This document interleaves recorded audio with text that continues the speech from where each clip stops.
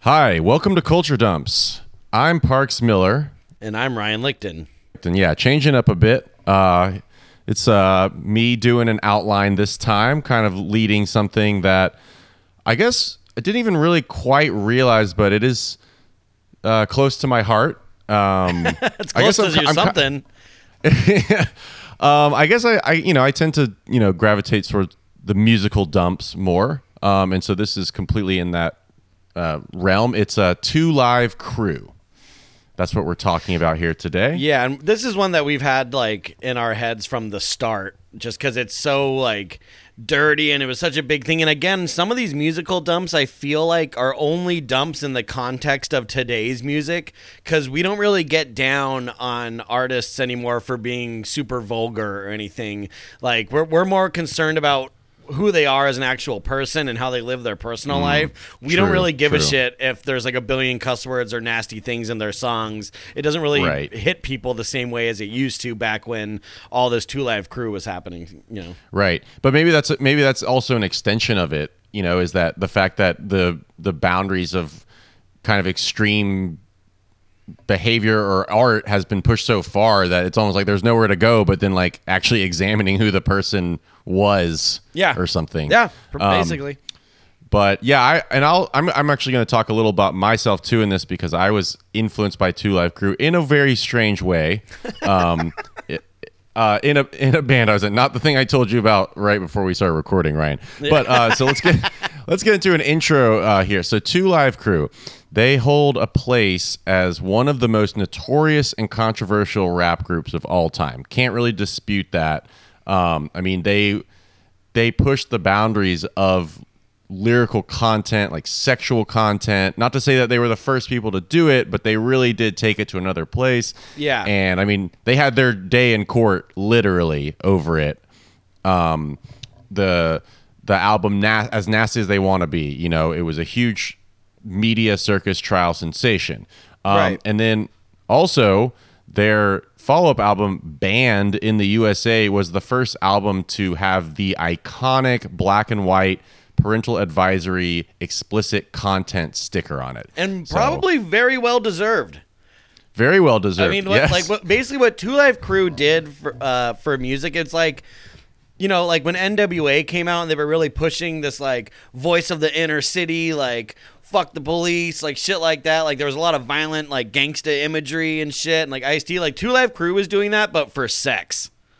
Mm-hmm. Right. Where their big thing was like, or Ice Cube, not Ice-T. But I mean, Ice-T was also being like there was like gangster rap that was like really showing like and shining a light on like the violence of like inner city life and drug dealing and stuff. 2 Live Crew was like shining a light on like just nasty sex. It's sex. It's so obsessed with sex. It's crazy. And I mean, we'll talk about the lyrics, but I mean, listening to this stuff, I mean, there's just, I'm like, oh my God. I'm shocked. Still. You can't help it. Yeah, still. Another big thing about them was the women featured prominently in their music videos and concerts it was very influential to like the rap style, like kind of the fabulous life, like part of the rock star rap star version of like, you got the chains, you got the money, you got the cars, and you got these like the women with the big booties and the thongs. Yeah. And I feel like that 2 Live Crew kind of like that was sort of their mark in a way of as far as like the image of hip hop. Right. Like we wouldn't have into that. We wouldn't have the Big Pimpin' video without 2 Live Crew. Yes, and we're going to talk about Jay-Z later too, which I love. There's a little nugget this is of like Jay-Z. the best. Yeah, that's like the best part of the whole thing. But yeah. But also just the treatment of women too was like an issue that kind of like is still resident in like sort of a male dominated genre of music. The other big thing about them is that they were like pioneers of like booty bass or Miami bass music, and they were kind of one of the first big Southern hip hop like success group, because you had the New York. It started in like New York and LA, and you had like those two factions. You had this like East Coast, West Coast thing, and that was like primarily where hip hop was in the 80s. So 2 Live Crew coming out, they like put Miami on the map in terms of like being like a rap destination. Right. And I feel like the and big that's- difference between yeah. like LA or like between like the West Coast, East Coast thing is like those rappers and artists were really kind of pushing the lifestyle differences from like coast to coast. Whereas like the closer you get like into the middle of the country or in the South, it's a little bit more broad. Like for instance, on Podcast 99, we talked about the Detroit scene and how like, you know, like horrorcore and that kind of stuff came, like the wicked shit came out of that, where it was like this made up thing Right. where it's like they were just talking about like the most evil shit they could think of. And then in Miami and like in the South, it seems like there was a lot more like kind of dance influence and more of like a party Yes. theme rather than Yeah. like, it's so hard growing up here, you're going to get shot. It was more like Right. booty, booty, booty, booty. You know what I mean? And Yeah, it's like exactly. kind of a more fun thing. Yeah. Yeah, definitely like a party thing. And I mean, also maybe that's like the lifestyle in a way, like sort of taking the gang, like you said, the gangster extremes of like this crime and violence and then applying that to sex and then just having these extreme depictions of sex. But like you said, the party lifestyle, another thing about Two Live Crew is their aesthetic, their vibe really kind of fit in and fed into something that is possibly worth a dump, though has been covered enough, but the Freaknik phenomenon of the 90s. And they didn't start Freaknik, but like those two things just kind of fell into each other so well. And you had this like crazy spring break culture, which also, you know, we had our spring break episode. Right. and Two Live mentioned Crew Freaknik is briefly. spring break music. They are like, yeah, they are a spring break band. And so I do want to acknowledge that there is a podcast that does a very deep dive on Two Live Crew called Mogul by Gimlet Media. It's a hip hop theme thing, and a couple like real great details I got from listening to that. But we're gonna do it culture dump style, you know. Yeah. So why is it a dump? First off, I would say like the music, the style, their fashion, the videos of Two Live Crew. It is so 100% like 90s as fuck. You know. Right. It's just so 90s. So just when you watch it, sexual content aside, it's kind of hilarious. Just be like, this is so 90s, you know? Yeah, it's a very 90s thing in rap to like talk about like condoms and like rubbers or Jimmy like hat, and, Jimmy like, hat. yeah, Jimmy hats and raincoats and like more importantly to talk about like not using them. Like to mention them Right. to specifically say that you don't use them. That's like such a thing of the time. Yes. You know, for a lot of different fucking reasons. But yeah, there's a lot of that happening with Two Live Crew that makes them a dump. But I mean, like you know, Parks is gonna tell you guys, it's the controversy is really what makes this stand out to us as like being Yes. historically relevant enough for us to throw into the same pot as Beanie Babies or Milli Vanilli. Right, because it had this huge moment, and then it's kind of faded away. And I mean, it still has the impact. I mean, if you ask someone who knows, like, they will still tell you about like Two Live Crew. It's not that Two Live Crew got forgotten, but the fever pitch in which their controversy reached is dump-worthy because it was just so intense. And like, you kind of have to you can like put on like Me So Horny or whatever and be like, oh, that's like Two Live Crew, blah blah blah. But you actually have to dive into like see how much people were freaking out about Two Live Crew at the time. And some of those issues, you had this freedom of speech issue, you had this issue with like the treatment and objectification of women and misogyny, and then you had this race issue, sort of like a white versus black, like these white conservative Christians who hated their music, and then like the young, brash, unapologetic black males who were saying like, we're just doing this because this is our free speech. And so this was all taking place like on a national stage on TV in the courts. And it's very interesting to see how those issues, like how you would think about them today. And then also we recently, just last year, there was like a big deal about that Cardi B and Megan Thee Stallion song, WAP. Yeah. So like the idea of having a sexually explicit rap song that is controversial, I mean, is as fresh as 2020, you know? Absolutely. Yeah, and you know, So- and the thing is, it's like with the Cardi B song, it's, you know, there's the added element of like, well, this is from the female perspective, so there's like an empowerment thing going into it, which we discussed on our Lilith Fair episode.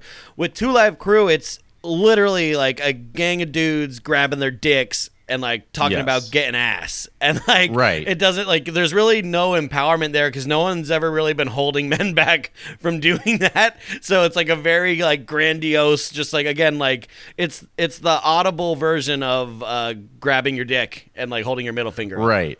Right. But I will say that there is, but then at the same time, you know, if you get into it, you know, black male sexuality can still there's just Very this threatening to white America. It's very threatening to white America. So you have this weird thing where it's like you can't. One doesn't really have one kind of it like intersects with the other because you have this sort of the male and female thing and then the race issue too, and they don't fit nicely and neatly into one thing. So you have people fighting for the free speech of these black men, but then some of the lyrics are just like pretty fucking horrible to women. Yeah, So it's a tough call. Like you really have to it's a defend the tough battle. First Amendment like tooth and nail Yeah. if you're going to defend Two Live Crew because some of the shit is like I don't want to say inexcusable, but it's like it's hard to it's hard to get up there and be like, you know what? It like they can say whatever they want. It's like okay, but it's pretty bad. Like I'll say it is pretty bad.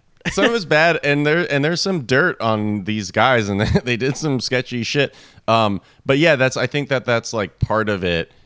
And then the WAP thing is like, that's like the updated version where then it's like, okay, so we had our Two Live Crew, we had these men, you know, being so explicit. So then it's almost like the controversy to WAP was almost like, hold up, wait, women can do the same thing, and they're going to talk about their genitals. And so it was just this weird thing. Like to me, I was like, we've established that like the sexuality thing the explicit thing has been in popular music for a long time, but apparently not. And so I guess that's the thing where then you're just getting more of that classic, the conservative, maybe religious pushback of the songs. Yeah, and that's some where a lot those of it came moments- from. You know, it's racist, conservative, you know, white folks that hear this and like literally think like Two Live Crew is gonna kick down their door and like kidnap their daughters and shit. Right. And it's like, dude, like it's a band. I mean, as gross as some of their lyrics are and stuff, like there's, you know, it's just like with comedy. It's like the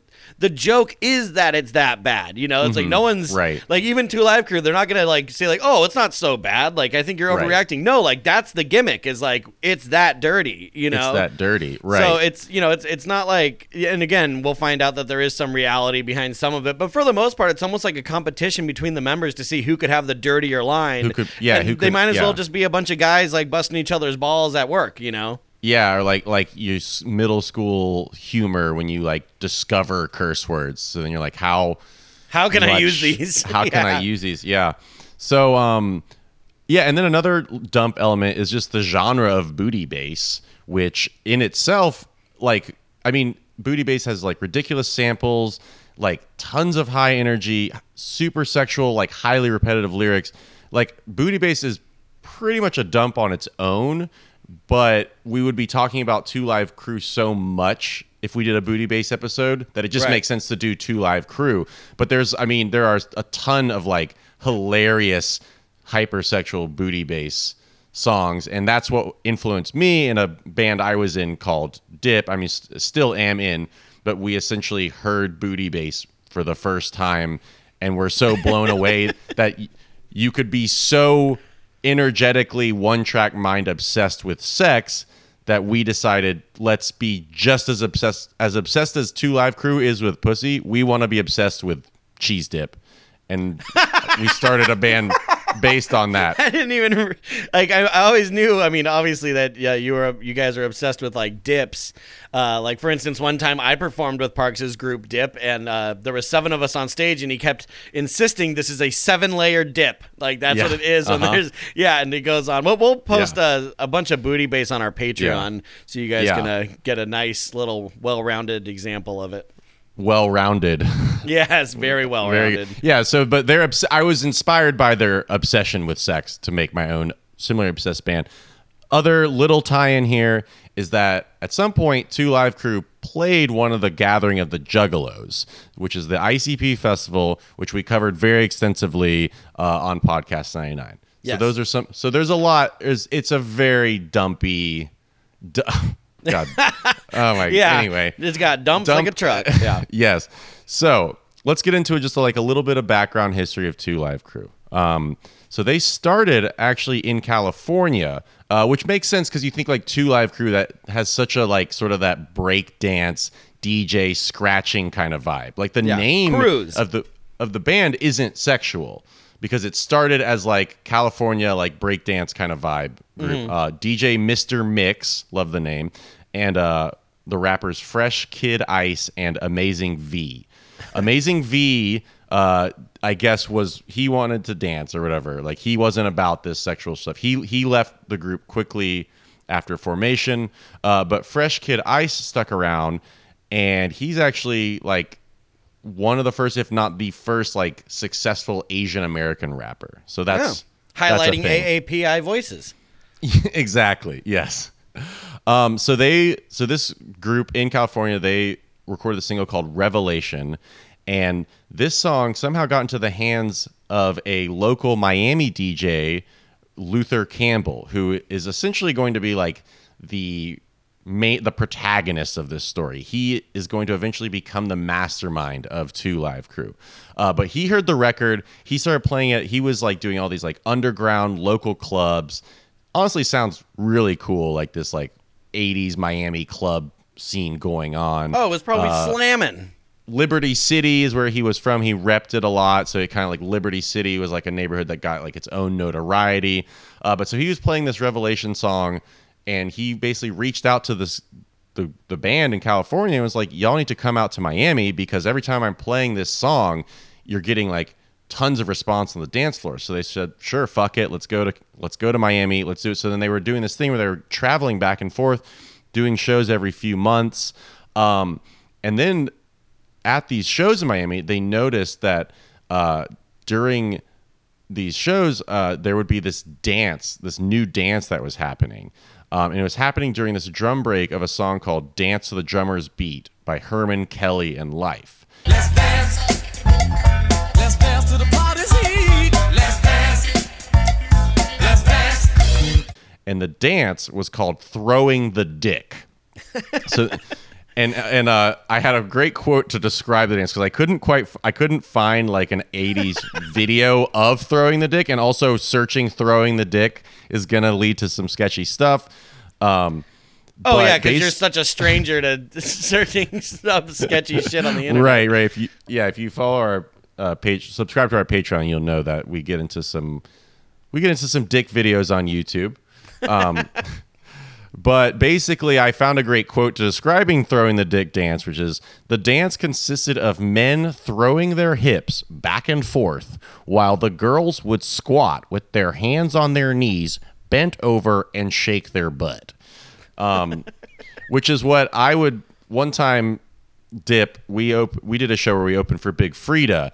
And so, I mean, this is almost sort of like a proto-twerk, I guess. Right. But, yeah, and bounce music, too. Yeah. Right. So that was like one of the biggest shows we ever did, opening for Big Frida, tons of twerking. So obviously I had to tell my family that it was happening. So my mom and dad came and they witnessed twerking firsthand, which was amazing. And the only thing my dad could say about it is he described it as simulated intercourse. And that's just kind of the vibe I get from like the Throwing the Dick dance. It would have been funnier if your dad was like, oh yeah, no, I had a great time with this show. Actually, that dance reminds me a lot of Throwing the Dick. Yeah, he just busts out like, some 80s hip hop knowledge.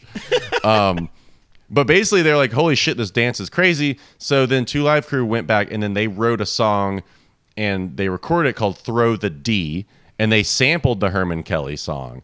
And it's pretty cool. Listen up, y'all, cause this is it. Forget that old dance and let's dance.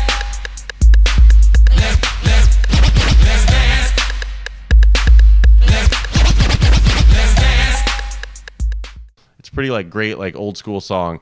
And so then now that they're like they're going back to Miami, and then they just wrote this Miami club song about Miami club dancing. So it kind of was just like a great idea, and it was a huge hit in Miami for that.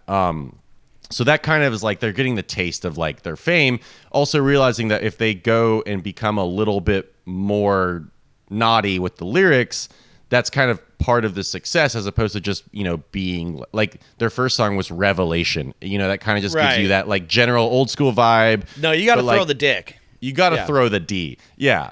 So that success plus the fact that Uncle Luke, like, AKA club- Luther Campbell. right. Yeah. Sorry. Yeah. He's not Uncle Luke at this point, but Luther Campbell, he is like, actually at this point, he was going by the name Luke Skywalker, but with 2 Y's.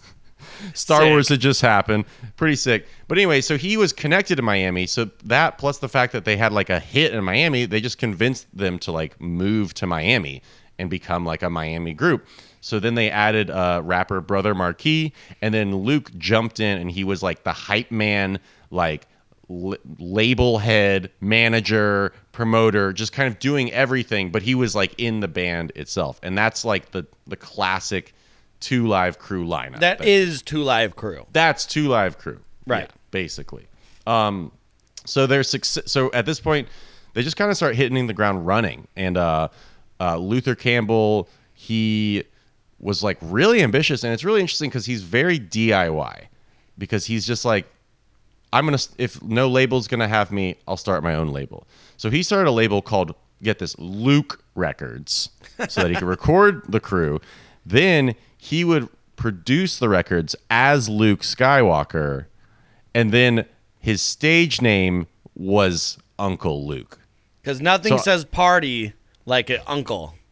Yeah, and Uncle Luke is like very It's kind creepy. of creepy, but it totally like makes sense for the thing. So It's basically, like we got Brother Marquis, Kid Ice, Uncle Luke. It's a family. Yeah.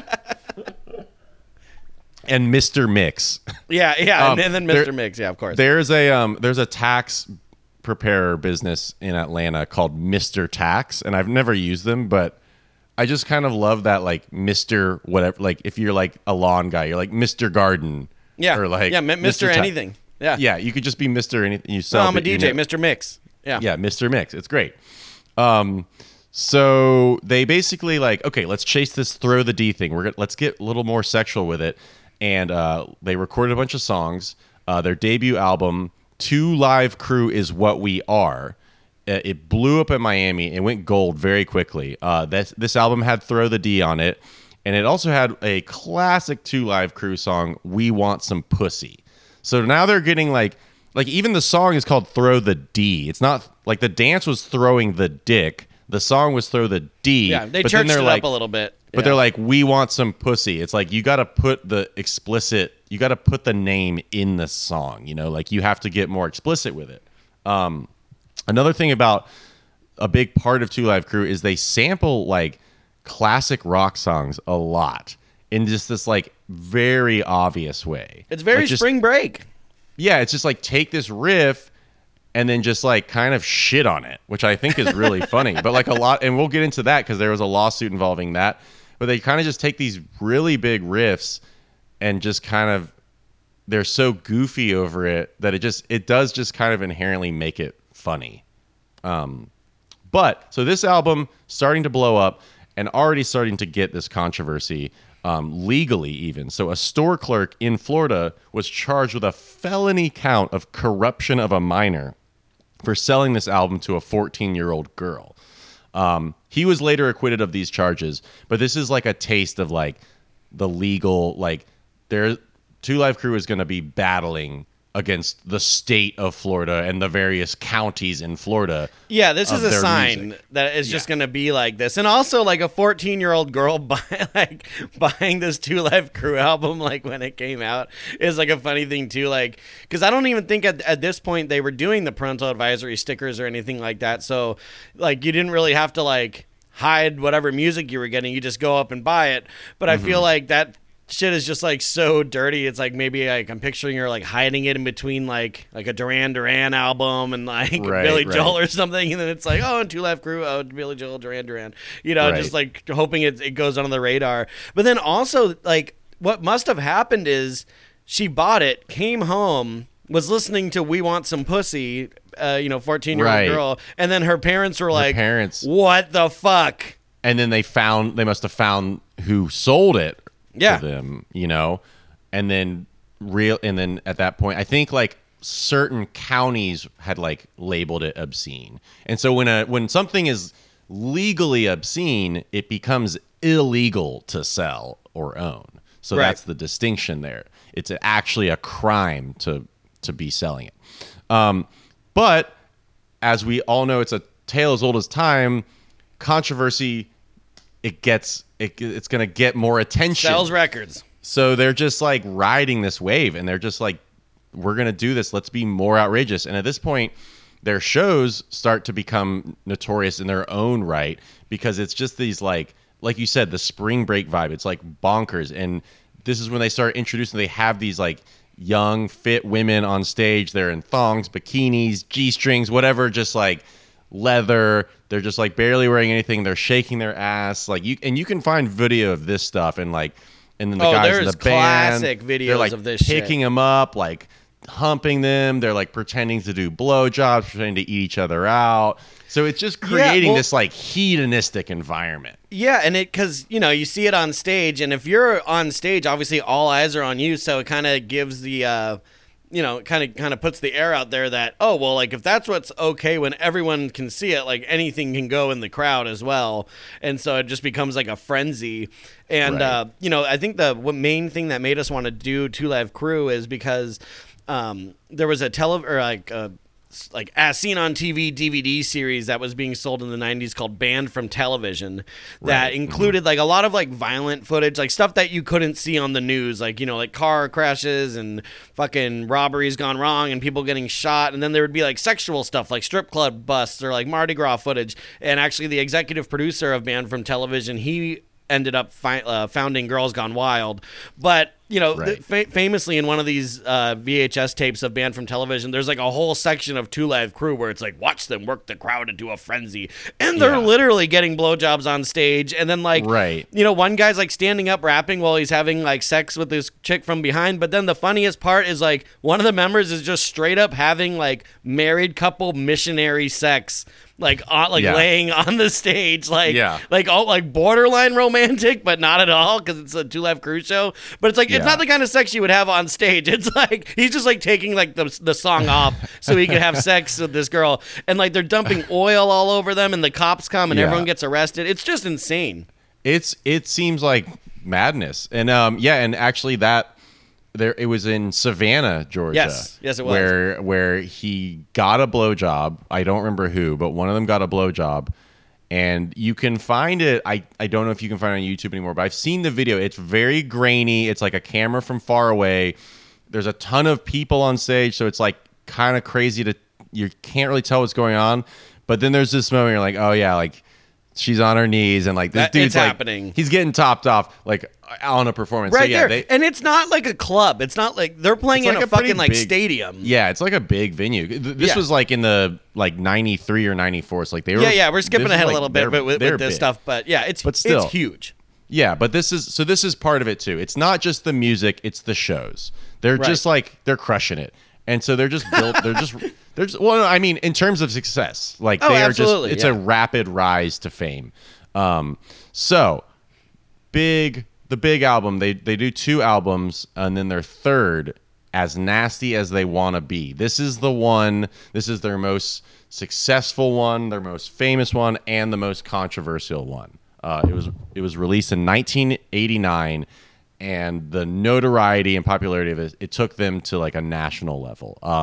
I remember the album cover, and like Right. because we were talking about buying the CDs you couldn't buy, and I remember that when I would go to, I guess, CD warehouse with my family, my parents, and then I try to do the parental advisory. I try to somehow sneak it up there. And Yeah. see if my parents would buy it, and they'd be like, "No, we're not buying you Eminem. No, we're not buying you Dr. Dre."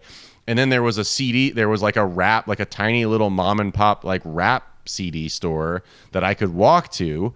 And the thing I loved about it is he would sell me the fucking Yeah, because he all knew the bad CDs, because he's been like doing in a it forever. Yeah, a buck is a buck. And I remember the thing that's so cringy now is that like this dude probably was like this huge hip hop head or whatever, and I was like, I want Limp Bizkit's Significant Other, and he didn't carry it. He had to like order it, And so I'm sure he's just like, this stupid fucking kid wants Limp Bizkit, and I got Tupac, I got Biggie. Like, Yeah, I'm sitting I have on gold here, and you're I have asking the for dog world, shit. and Yeah. you want Limp Bizkit.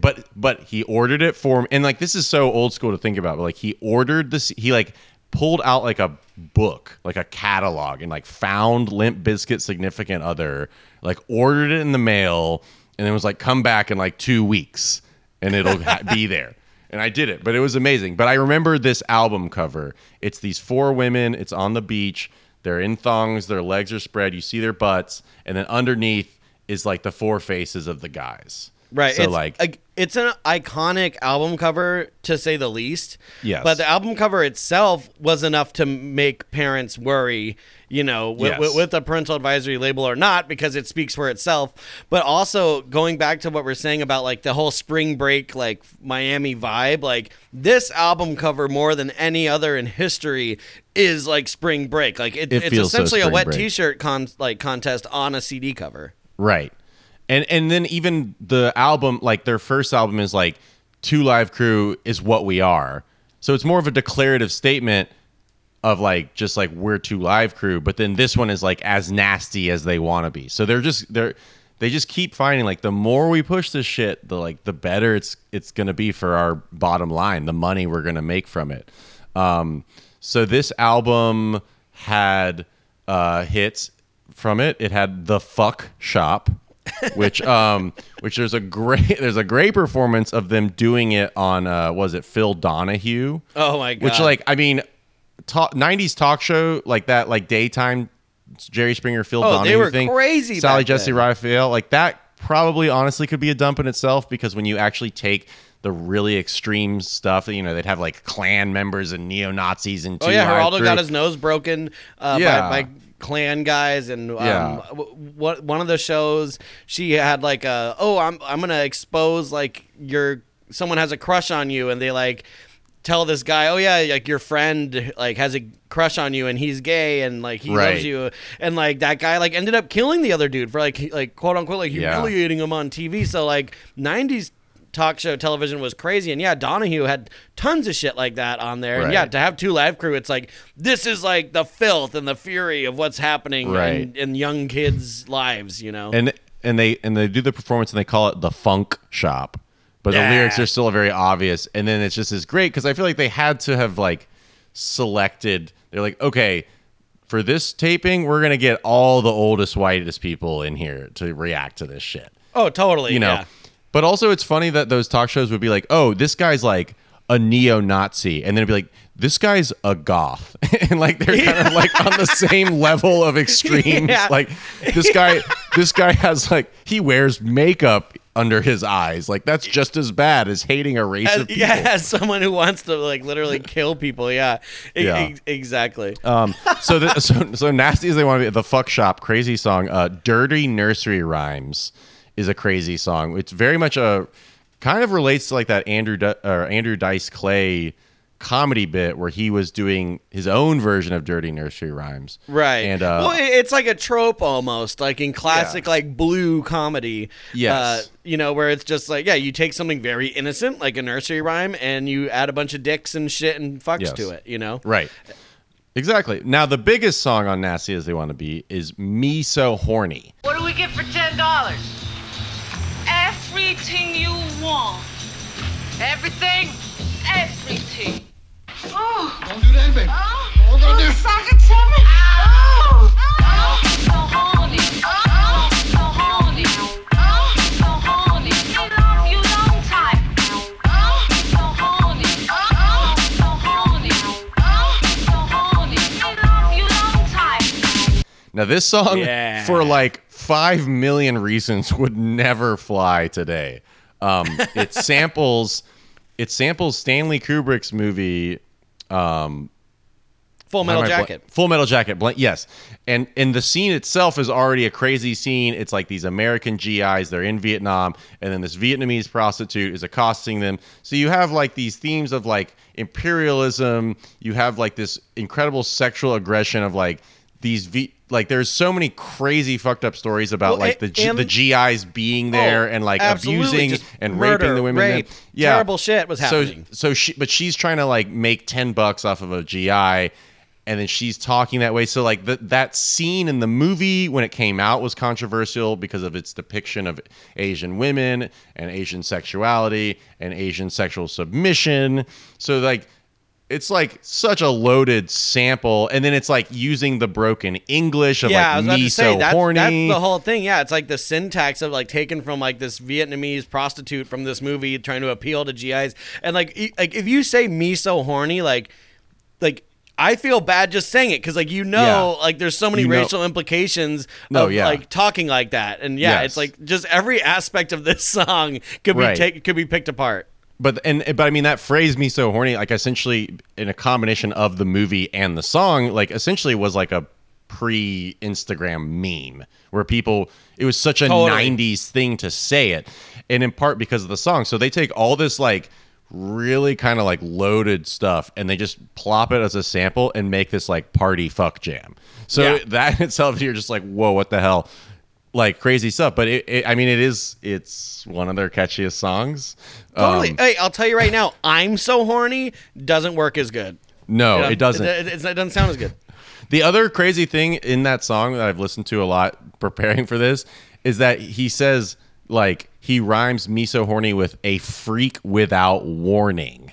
Yeah, which is just like I'm like what he's really without warning. Yeah, he's I really remember that. stretching it for the rhyme because or I'm just like freak without warning sounds like scary too. Well, I feel like they also rhyme the word "on" with "hard," like where he's like sitting at home with my dick on hard, waiting for a freak to call. Like again, they're just like stretching it, but it's not about that. It's like about listening to this shit in your room with headphones on, like in 1989, and being like, "Oh shit, like this is so bad." It's like when like. For someone my age, I'm 31.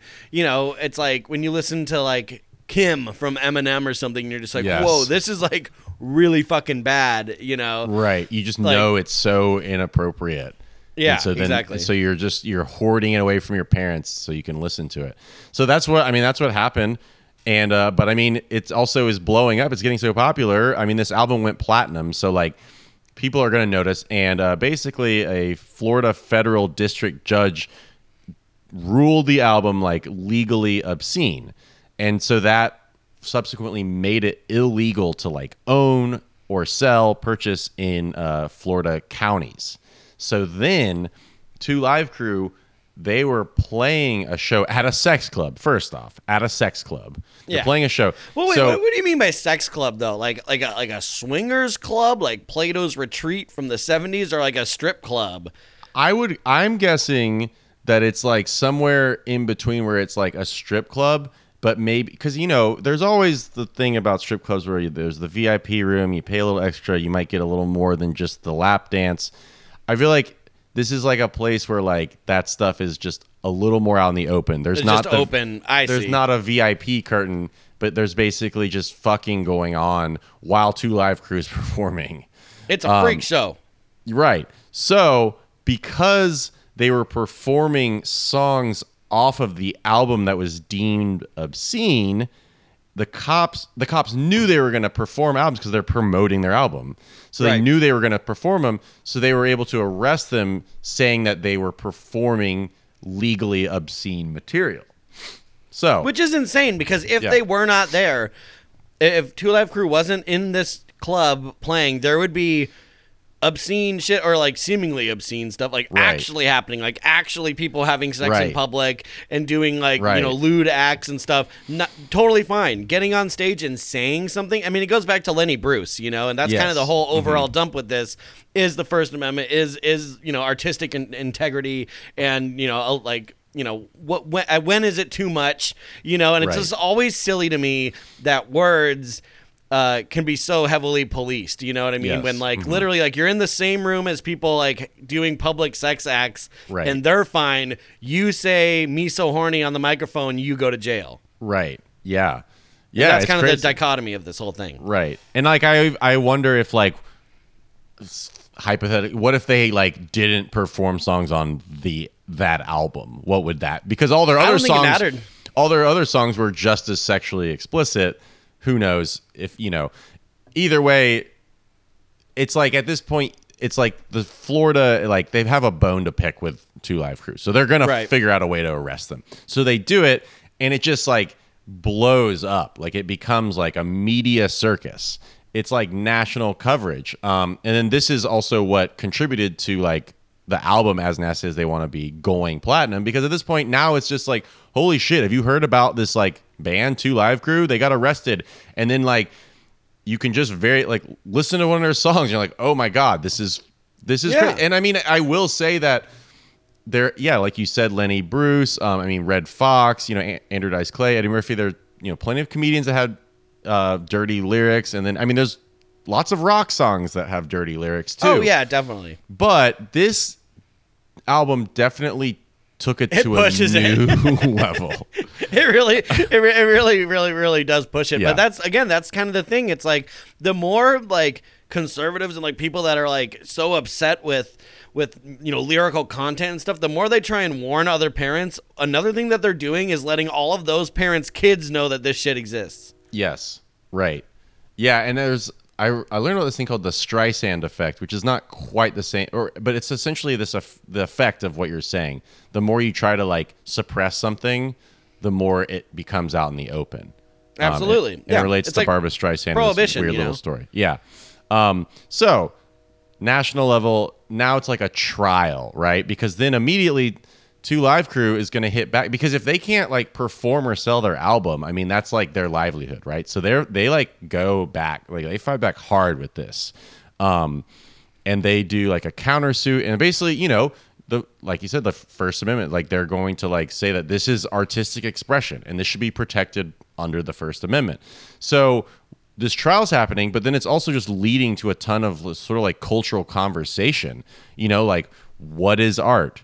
How far can you push the boundaries, of decency, quote unquote, in the name of art? Like when does it become obscene, and when is it no longer a value towards art? And then what is protected by, our First Amendment rights? This conversation has been going on even before Lenny Bruce. Marquis de Sade. Oh yeah. Oh, for sure. Nice, Parks. I was just ready for that one, but yeah, real nasty sex shit. But yeah, Oscar Wilde, or the Oscar film Wilde. Sallow and the 120 Days of Sodom. There's tons of examples. And the thing is with like porn, which had long existed by this time, the way that like pornographers were able to get away with it is because they put an age limit on it, Right. and so they were able to produce incredibly, graphic content without any scrutiny, because they're like, okay, well, like you want to make this stuff, this can't be available to everyone, so you have special stores that could sell it, and there's and you have to have ID and all this stuff. With music, that like this was the first time really where the argument was becoming like, do we need to do this for just stuff you listen to as well? Right. Because it's like, we know that like you don't want to have like a 6-year-old watch like a gangbang porn, right? But like, is it like just as bad to have that same kid hear a 2 Live Crew song? And that's the argument that was being discussed at this time. Right. And then that's another issue is like, does this fall on, say, the media conglomerate, like the general just umbrella of media, or is this like, is it up to the parents to do it themselves? So that's another question, that kind of like a big conversation. It was a big thing with Eminem later. But yeah, basically, so and this is where there is a lot of footage, because there's like news footage of this stuff. But there was a lot of vocal opposition from white conservative Christians. So there was this racial element going on, because, and I also do think that when I watch this footage, I do think that there was a bit of the media like if you had, like, let's say you had like an old black man who didn't like 2 Live Crew, and then an old white guy, you're probably going to pick the old white guy every time, because when I watch some of this footage, and there are definitely like black people who are not into like are protesting against it, but when you see that like old white like frail Christian lady who hates it, like it's just so much better for the media. Yeah, a lot of people are going to have a lot of issues with 2 Live Crew for different reasons, but that one definitely took the spotlight. Uncle Luke, he's kind of like the spokesperson for the band, so he does a very good job of defending Two Live Crew. But then still throwing in his humor. I think at one point he said, like, if y'all don't like it, you can kiss my ass. You know, shit like that. Yeah. Like, there's still being, like, unapologetic. But he can turn it on the charm, too, of being like, this is a First Amendment thing. And then it was during this time period where he mentioned, like, Eddie Murphy and Andrew Dice Clay. You know, they're releasing these comedy albums, and they're saying incredibly vulgar shit. I mean, Eddie Murphy was really homophobic in his like most famous. Absolutely. But you know what? In the '80s, but, no one was rushing to the aid of yeah, gays. no one. You know what I mean? No, No one gave a shit. Like, Yeah. and that was kind of the problem with that, and why we can look at it now a little bit differently. Mm-hmm. But yeah, I don't know. but with still, the just music, sexually yeah, explicit content. definitely. Both those comedians 100%, have, and yeah. it was just like green light, let's go. So Yeah. with music, it seemed like, oh, what's different here? That was his argument. Why is my music different than Andrew Dice Clay? Like, why is my dirty nursery rhyme different than Andrew Dice Clay's dirty nursery rhyme? Exactly, and that goes back to the racial stuff and the underlying issues, you know. And you know, rap music's just always been attacked because it's a voice of you know the oppressed, you know. So it's just like, you know, when it gets to the top of the white conservative heap, they're like, "What the fuck is this? I can't believe this exists." And it's like, why do you care? This has Right. nothing to do with your life.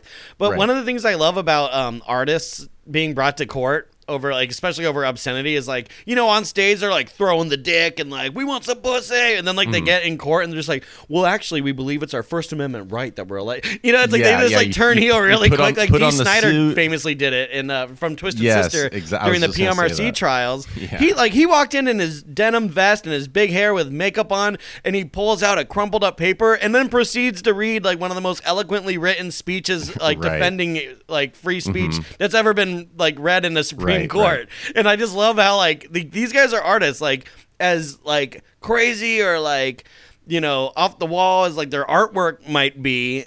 They're still human beings that are capable of, you know, intellectual thought, and Right. that comes out when they're under pressure of the court. I mean, now is the time when your band is being attacked by the literal legal system to kind Yeah, of it's time to put on a suit. turn the charm on a little bit. Though Gigi Allen certainly didn't do that. Well, yeah, but He you know, was- Gigi he Allen's was not even close disgusting to this through and level. through. You Of know course, what I mean? no, he's way more. So another thing that was going on with this is there was the conservative, sort of the Christian element of just the depiction of sex acts, right? But then there was just the women, the sex Right. towards women, you know. And so then there was this issue of like, this is incredibly degrading to women. Right. And so then the thing about the race sometimes is, because it's funny that Uncle Luke would mention Eddie Murphy because he is a black man who's being really vulgar and successful. So it kind of like, in a certain way, it doesn't necessarily play to the race card as much. Yeah, You know? yeah, it's a misogyny thing for sure, and it's definitely Yeah. a feminist issue, like 100%. And that's you know, that's where it gets tricky. But so this is all going on, and Two Live Crew, like, they fought back against this, and the 11th U.S. Circuit Court of Appeals reversed the obscenity ruling, stating that the album had artistic value and was not obscene. And I was looking on this website, which I found, called the First Amendment Encyclopedia. Sounds like a And- dangerous website. Sounds like it's a slippery slope. Well, that's what's also funny. What's funny is that the interpretation of the First Amendment has taken quite a turn in recent years. Oh, definitely. I don't think the founding fathers were picturing Two Live Crew, but that's like the conservative argument where it's like they were talking about not being persecuted for your religious choice, even though white conservative Christians 100%, you know, shit on people Right. for their religious choices. You know, all the Right. things that the First Amendment was put into place for, and for political opinions and stuff. And their argument is always like, it's not about defending like filth music and stuff. And it's like, yeah, well, it kind of is, you know, because we have this now. Right. They didn't have that back then. Right. And we'll get into that too. But yeah, I had this quote from the First Amendment Encyclopedia. Popular music lyrics, even if reviled, are presumed to be protected speech in the United States. So I mean, that was kind of the bottom line. I mean, they won this trial. So I mean, that is monumental, and that does set like a precedent, because again, this album came out '89. You know, the trial spilling into the '90s, and I mean, and then now rap is kind of blowing up. Yeah. Because now rap has kind of evolved past its baby stage, and rap's about to blow up. And so like it's hit the this, you know, suburbs. It's Yeah. replacing all of the biggest rock and pop acts on #1 slots on Billboard. I mean, Right. it's no longer like, you know, like inner city soundtrack stuff. It's fucking the biggest genre of music ever. And, you know, a lot of the early icons of rap, you know, like that coming out in like the late 80s and stuff, were fairly dirty. So it's always been ingrained. Like if you look at rock and roll, like, you know, some of the dirtier stuff that came out in like 80s and 90s, like that's a far cry away from like Chuck Berry and like the Beatles and Elvis and stuff. Well, I mean, Well, Chuck not- Berry. Well, I mean, lyrically, not in the Right. lyrically and sonically, not in the way Right. that they act. Because yes, Chuck Berry is a POS. Yeah. But I will say some of the old blues guys, Muddy Waters, Howlin' Wolf, they had to be so much more discreet. yeah, So it's so hard to look, but like those guys were still being dirty, but they had to just like use a metaphor, and yeah, that like was rock the and scandal. roll means fucking. Like Right, that's like the what it scandal means. was itself that like, oh my god, you like said this metaphor that makes me think about sex. Right. So that's the 50s or whatever, and then you go to the 80s, late 80s, early 90s, and then it's like the metaphor is not going to cut it anymore. Yeah, and we I need feel like to with- actually be like the exactly. dick in the pussy, the mouth on the dick. You know, Yeah, you run have a to actually train. You spell have it to. out. You have to say exactly what's going on. So in that vein, I want to play a sample real quick from this. I don't know what kind of documentary it is. It's I found it on YouTube. It's called Two Live Crew Banned in the USA. It seems like sort of an amateur documentary, but there's a great quote in here. So let's hear that real quick. In the record, as nasty as they want to be, there was 226 uses of the F word, 117 explicit terms for the male and female genitalia, 87 descriptions of oral sex, 163 uses of the word bitch, 15 uses of hoe, which is the slang word for whore. I'm sorry, what is that? Hoe, which is a slang word for whore. 81 uses of the vulgarity S-T, 4 descriptions of group sex. one reference to incest, They had a lot of Yeah. time on their hands to just sit. They Like, did- how no- many times do you have to listen to a Two Live Crew album to get an accurate count of how many fucks there are in it? Right. Like, what if you like mess up the count? Do they like? We gotta gotta start listen over, again. or they're like, okay, we'll just say it's 227 or whatever. Yeah, and then it's just hilarious imagining these people listening to the entire album just to prove a Just fucking like point. cringing, like wincing their face every bad word, like ugh, like with their little census clicker or whatever it may be. And did they not enjoy it at all that entire time? Yeah, I'm sure there was Um, some 72-year-old woman, you know, on a tirade against Two Live Crew, like tapping her foot by like the 5th song. You know, Right. it's getting a little into it. But now I want to, and we kind of have touched it, but I do want to actually, so like this is like kind of what's happening culturally, but I want to talk about actually like sort of our opinion of the music, and we've kind of gotten in there. Yeah, but it's like doinky. It's nasty. Early, yeah, it's nasty for sure. But like Oh, the yeah. music itself is kind of like clowny and like cartoony rap music. Like it's very Yes. like just like. Yeah, it's hard to explain because it is just so like plunky and like this is like dirty rap music from the late 80s. Like that's just Right. like how it sounds. They were not. They were spending their time trying to generate controversy and not trying to like innovate. You know, Yes. the lyrical wordplay. Yeah, no one talks about their production or their beats. It's Right. It's all the bad words. Yeah. But I actually do, like I said earlier, I do love some of these beats because of these like just absurdly obvious samples of rock music. Like to me, it feels I'll like throw this, the dick to it for sure. it feels like a weird subliminal dig at like rock music to just be like there's this one song of theirs that like they sample like a Van Halen song and a Guns N' Roses song, and you like kind of realize like it's like Sweet Child of Mine and Ain't Talking About Love, I think. And you realize that the riffs are kind of the same. Yeah. And like I don't know, like they probably did it because they're just like that's cool, but in my head I'm like it's just funny because it's like all that 80s music can kind of sound the same at some point. And I think they were going for like the sex, drugs, and rock and roll kind of like Right, it's like kind of- aspect of it. So in order to portray that through rap music, especially back then, because nowadays rappers are the rock stars, you know. Right. But back then it was like, dude, like these guys are partying, and you hear about all the shit with like Motley Crue and Van Halen and all Right, this sex let's and just stuff. sample so like, let's them. get a piece of that, and so that's like kind Yeah. of like I feel like a reference to like the sex and drugs part of the sex, drugs, and rock and roll cliche. Right. So another thing, and this might be me reading into it a little too much, but like also just the sampling of all some of those rockers, like especially Guns N' Roses, it's almost sort of like this weird reference of like these guys, they get the controversy, and like we're a part of it too, and like Yeah. But you know, at the same time, it's like, you know, Guns N' Roses and Van Halen, all those bands, they all had their controversy too. I mean, Guns N' Roses didn't get, you know, sent to court and stuff. Right. Well, But it except is- when Axl Rose attacked a fan for Well, filming right, him at right. a concert. Yeah. Yes, but like their music, Right. Didn't. Exactly. It's almost like But- a way of being like, look how badass we are. Like, we're going to take these badasses songs and we're going to record Right. something that's like so much gnarlier using their shit. Yeah, right.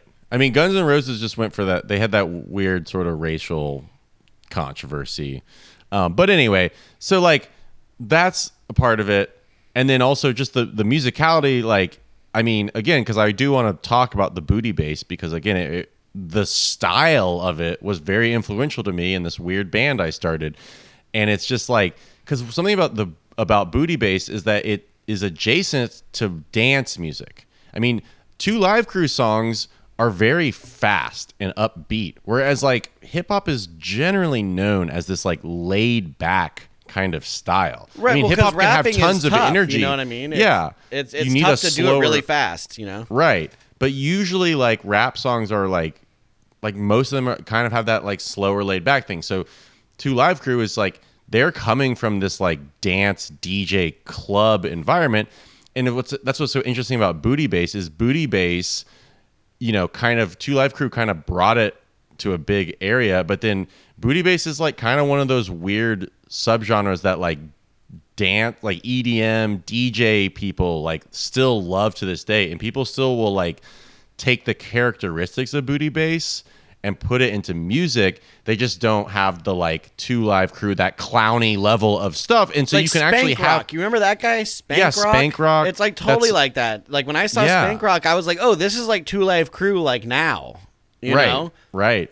I remember that song, "My Boo," which I don't know if it's big out in LA, No, but in I don't. Atlanta, like 2 years ago, like that song was like a '90s booty song, and like 2 years ago, I felt like I couldn't escape that song. Like it had such a big comeback.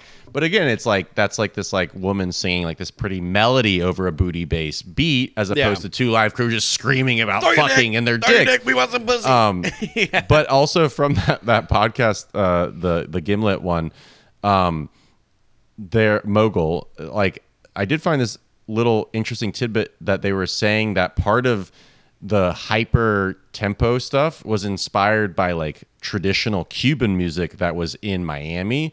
You know, like guys like playing the shit out of like a conga, like really fast. And they were Right. sort of trying to emulate that on an 808. And I was like, oh, that's kind of cool. Like there is sort of Like Arab music, that guy that just Yeah. plays the Oh, fucking right. the MPCs like live. Yes. That guy's Yeah. insane. But yeah, it's like Yeah. the same kind of thing where you're using these electronic instruments in a more organic way to produce Right. these tracks. Yeah. But that being said, lyrical content, like I said, like sometimes I want to break it down. Like 2 Live Crew is like 95% about sex, right? I don't know what the other 5%'s about, but probably just like hyping them Right, up. just- like if they're not talking yeah. about sex, they're like It's just hyping up hype. the other guy who is. Yeah. right.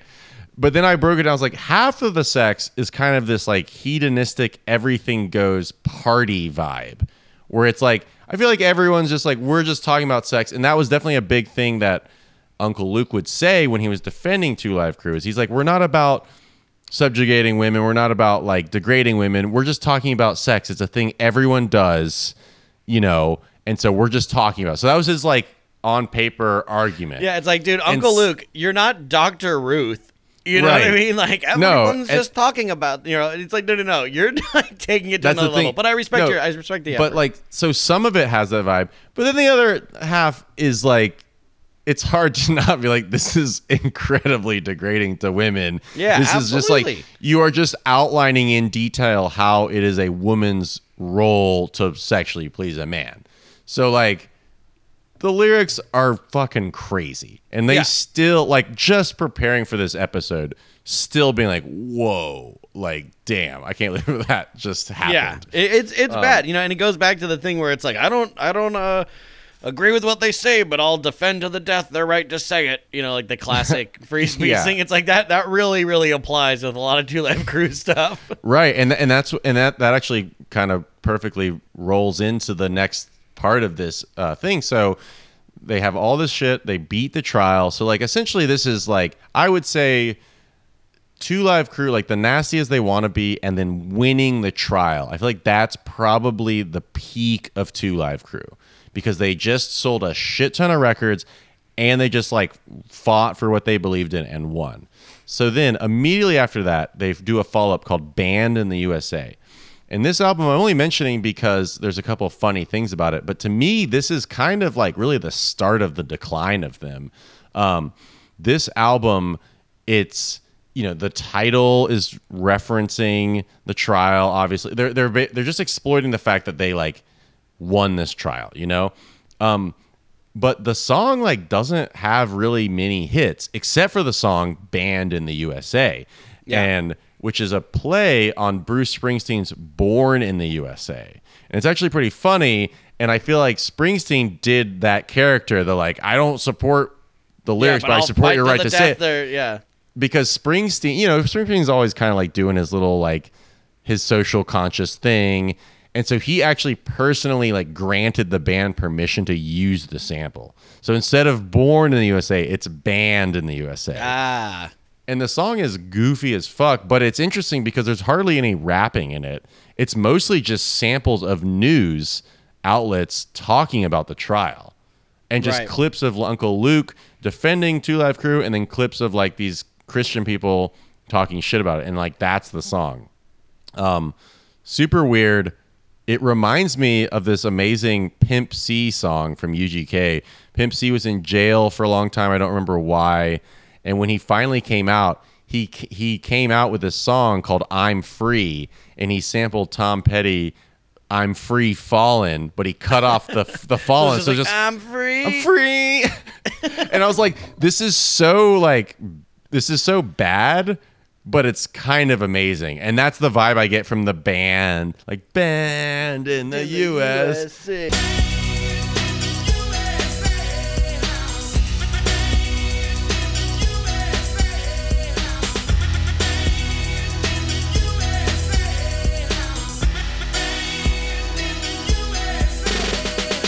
Like that album, it really, I don't know, it's just not as good. But the other big thing about this album is that this is Banned in the USA is the first album to feature the newly revised and now iconic black and white version of the parental advisory explicit content sticker. So that sticker, it wasn't the first album to get the sticker, but they hadn't quite decided what the sticker looked like. Yeah. And so the Banned in the USA is the first one, because that black, and we were talking about it before, but at least for people of a certain generation, that sticker is was everything. a big fucking deal. Yeah, it was a and huge that- selling point, and it looked Yeah. cool. It looked cool. I mean, people Yeah. wear shirts of it. Eventually, like, I feel like that kind of became a weird proto meme of like saying parental advisory, but then I don't know, like loud ass weed or like parental advisory, blah blah blah, whatever you're inserting into it, because the parental advisory is the edge you need. Yeah, exactly. To then make your own stupid sticker. And the PMRC whole thing is a culture dump, because again now Right. this like the parental advisory stickers are kind of a moot point, because like no one really buys their CDs in stores anymore. So like it's still surprising to me, like when I go to like say like Amoeba here in Hollywood and I see like a new release and I see that sticker on it, because they still do it. Yeah, and I'm just like, they whoa, still that's do weird. it. You don't even think about it, because like everyone You don't gets the even- music online, But yeah, that was yeah. that's a huge thing, and it's interesting that album was the first to get like the Right. sticker. Yeah, these and yeah, I think maybe the PMRC could probably be a dump, because you go down there and it is so specific to the time. And I feel like another thing is that probably certain artists at the time sometimes they would even put it bigger than it needed to be as a selling point. And I feel Yeah. like now with artists, because they still have it, because I guess it's a legal thing, it's so much more subtle. Because now it's just like, yeah, we have to have this fucking sticker on our album, but like, it's not cool to like brag about it anymore. But there totally was a cool bragging moment, Right. and that's part of Two Live Crew. Well, then there was certain CDs back then that would have it printed. Like it wouldn't even be a sticker on the actual wrapper. It was like the sticker Right. itself was printed onto the album art, Right. like onto the Exactly. insert. And I feel like that's just like even if you didn't need the sticker, like if you felt like maybe you weren't going to earn one, you like print it on there just to like Just give do the it just appearance. cause. Yeah, Exactly. So yeah, so really this is like kind of the bulk of like the big their moment. I mean, this moment, it was, late 80s, early 90s ish, or, around 94. And I don't know, that it was just a big deal to rap. And it was, you had this First Amendment speech, it increased the level of explicit, like probably them and NWA kind of like that. Those two forces really kind of were very influential in terms of like at least gangsta rap, I would say. Yeah. Now, obviously, Dre was in NWA, so like he's kind of perpetuating that too. But then just sort of, I feel like NWA didn't have the big booty women part. So then No, it when was you more get of to like the violence and like drugs Right, so- and drug dealing right. and fuck the police and all that. Right. But when you get to, you mentioned like the Big Pimpin' video at that point, it's kind of like this almost like the merging of like the Two Live Crew aesthetic, but then the street cred drug dealer vibe, pimp Yeah. vibe of Jay-Z.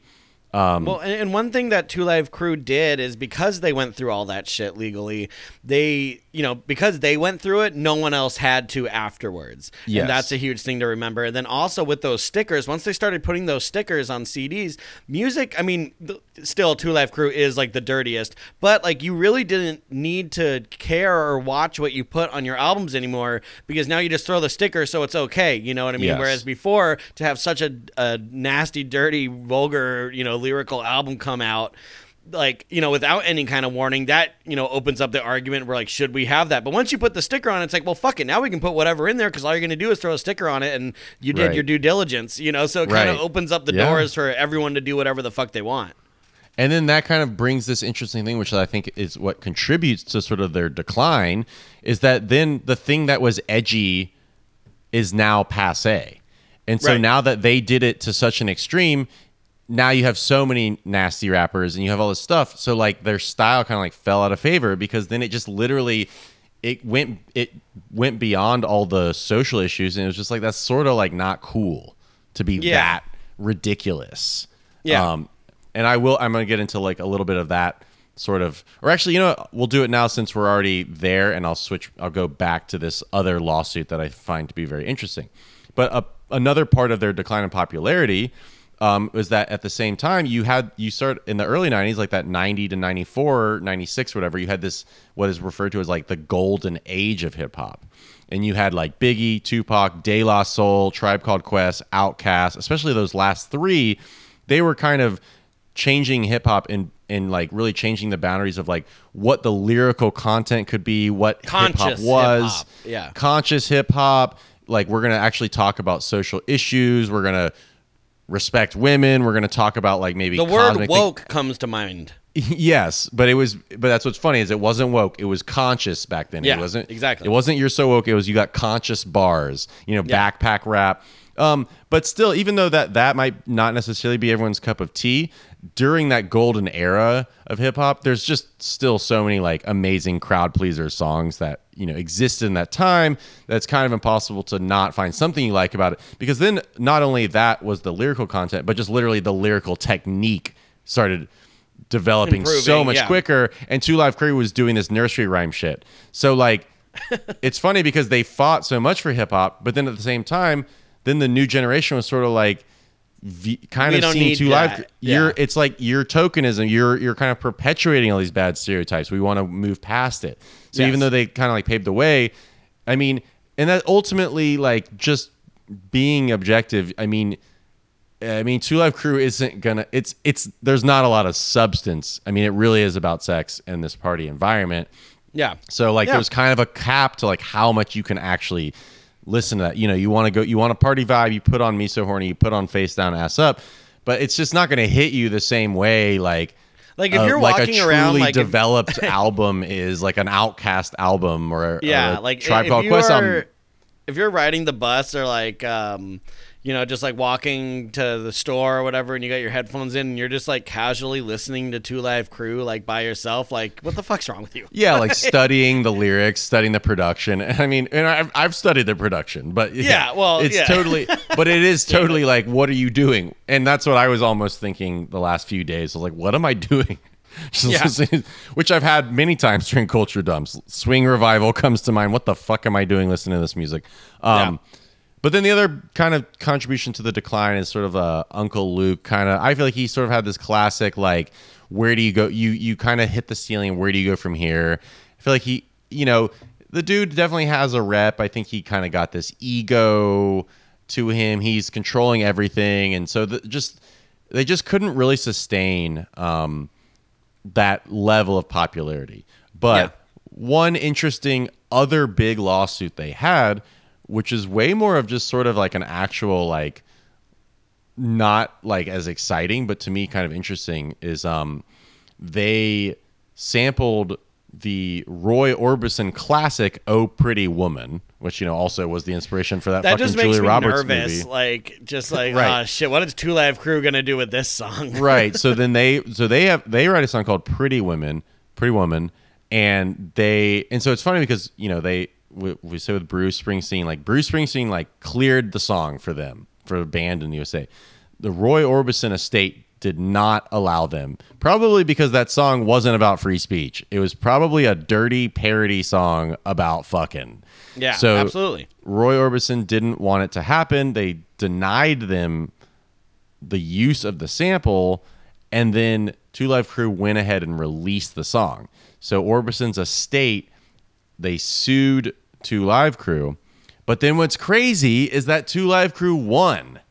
They won this because it was a parody, because they were using the Pretty Woman melody. It wasn't, and so it was considered a parody. So this actually established that parody of a song can qualify as fair use. That's And that's like Coolio and Weird Al with Yeah. Amish Paradise. Same kind Right. of thing happened. Yeah. And I actually had to look up. I was like, "What is so fair use?" Just for anyone who doesn't know, I didn't know. Fair use is a legal doctrine that permits use of copyrighted material without having to get permission from the copyrights holders. So another example is sometimes like you can use a clip of something if it's like, say, an educational. You could use a clip of a movie, like say it depicts like drug use. You're allowed to use it if you're doing like some anti-drug campaign educational video. Yeah. But basically, they're, by setting this precedent, they're saying parody, you don't have to get the sample cleared.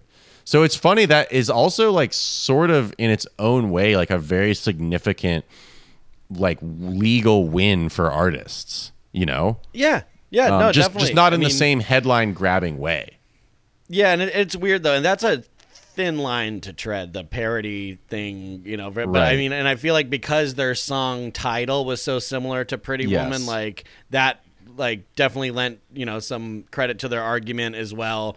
Like, whereas if they were just using that sample and the song was just completely arbitrary, like if they called the sample "Throwing the Dick," for instance, and they used Pretty Woman, they probably would have lost. But Right. because they were using a lot of the things from the song in their song, it was considered a parody. Right. But what's also funny about that Pretty Woman song, the original, which I love that song, is that it's also like, I mean, it's from a guy who's just like looking at this woman walking down the street and kind of like, Yeah. It's funny because it's like 50s and it's Roy Orbison and it's cute, but you're like, it kind of feels like He's in a still way- checking her out. Yeah. he's checking her out. It's almost like this natural progression. It's like, I mean, what Yeah. are you thinking about Yeah. that Pretty Woman? Like, what do you, it's like his is subtle and like, he's not you're saying it out only, loud. You're only a couple decades away from being, between Roy Orbison and Two Live Crew, the evolution of man, so to speak. And there you have it, folks. Culture Dumps just shitting on your favorite musical icons. Roy Orbison, big perv. Anyway, so we're getting sort of to the wrap up point of this, because at this point, for all the reasons we said, there are moments in the sun has kind of happened. The dump has happened, right? Yeah. This is the dump has occurred. So, Two Live Crew breaks up in 2000, right? But there is one thing that is definitely worth mentioning is that Uncle Luke, because he's kind of the brains and he's the one that really pushed the sex kind of vibe of the whole thing. He starts this thing solo, and it's this like variety show type thing. It's called Uncle Luke's Freak Show.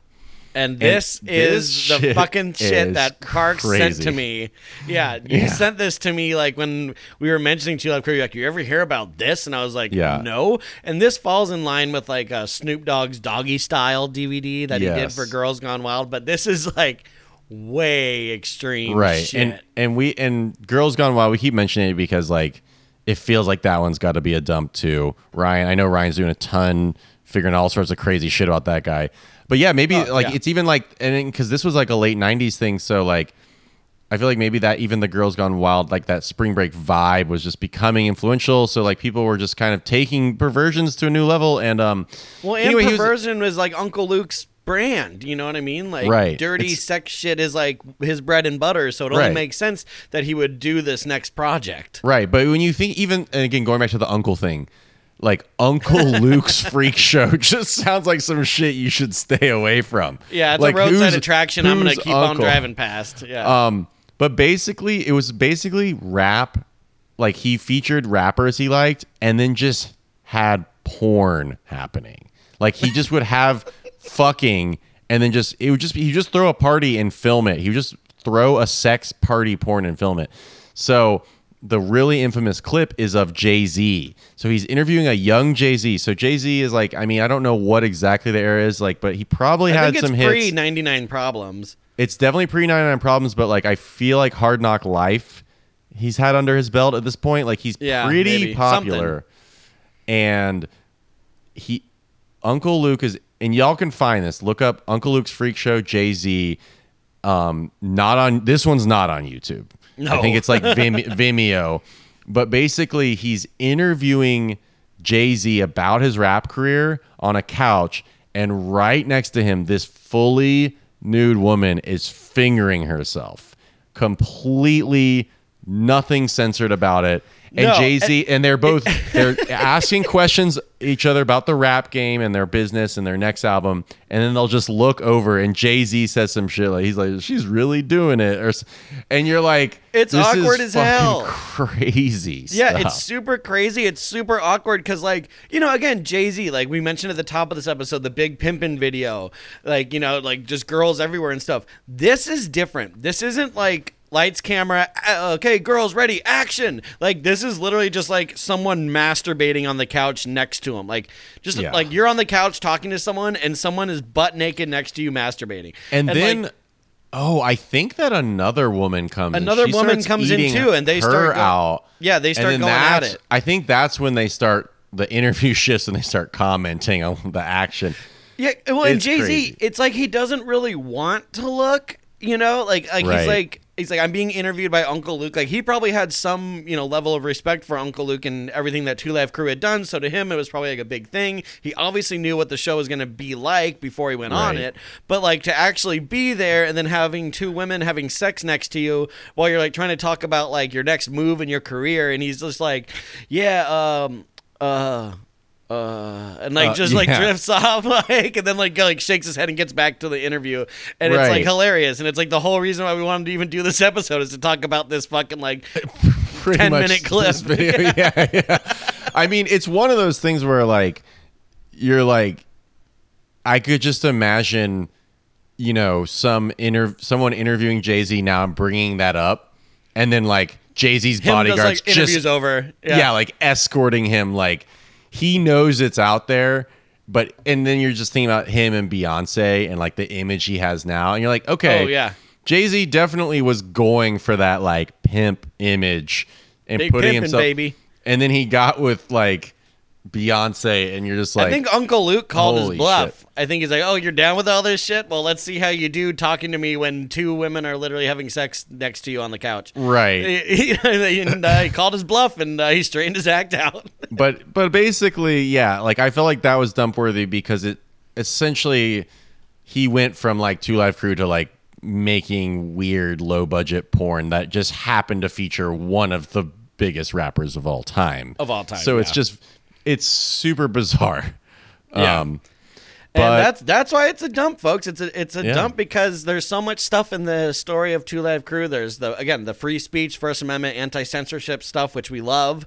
You know, there's like the how upset people got at a certain time and the frenzy that was created that in no way would happen now. We know that for a fact because there was a song that came out that was super, super vulgar and like only a year ago, and you know everyone already forgot about it. You know what I Right. mean? And it was like a flash in the pan thing that everyone kind of freaked out about for a second, but it's just not Right. going to happen that way. And it was very influential, and it was like in a lot of ways like their trials are landmark, you know, and like Yeah. set a lot of precedents with how we deal with censorship and art and how we view like what is obscene and what isn't. And it's really hard now to have something that you create be considered obscene. You know, Right. you have to like really fucking try, and even then, someone will probably stand up for you from like the ACLU or something and get you off.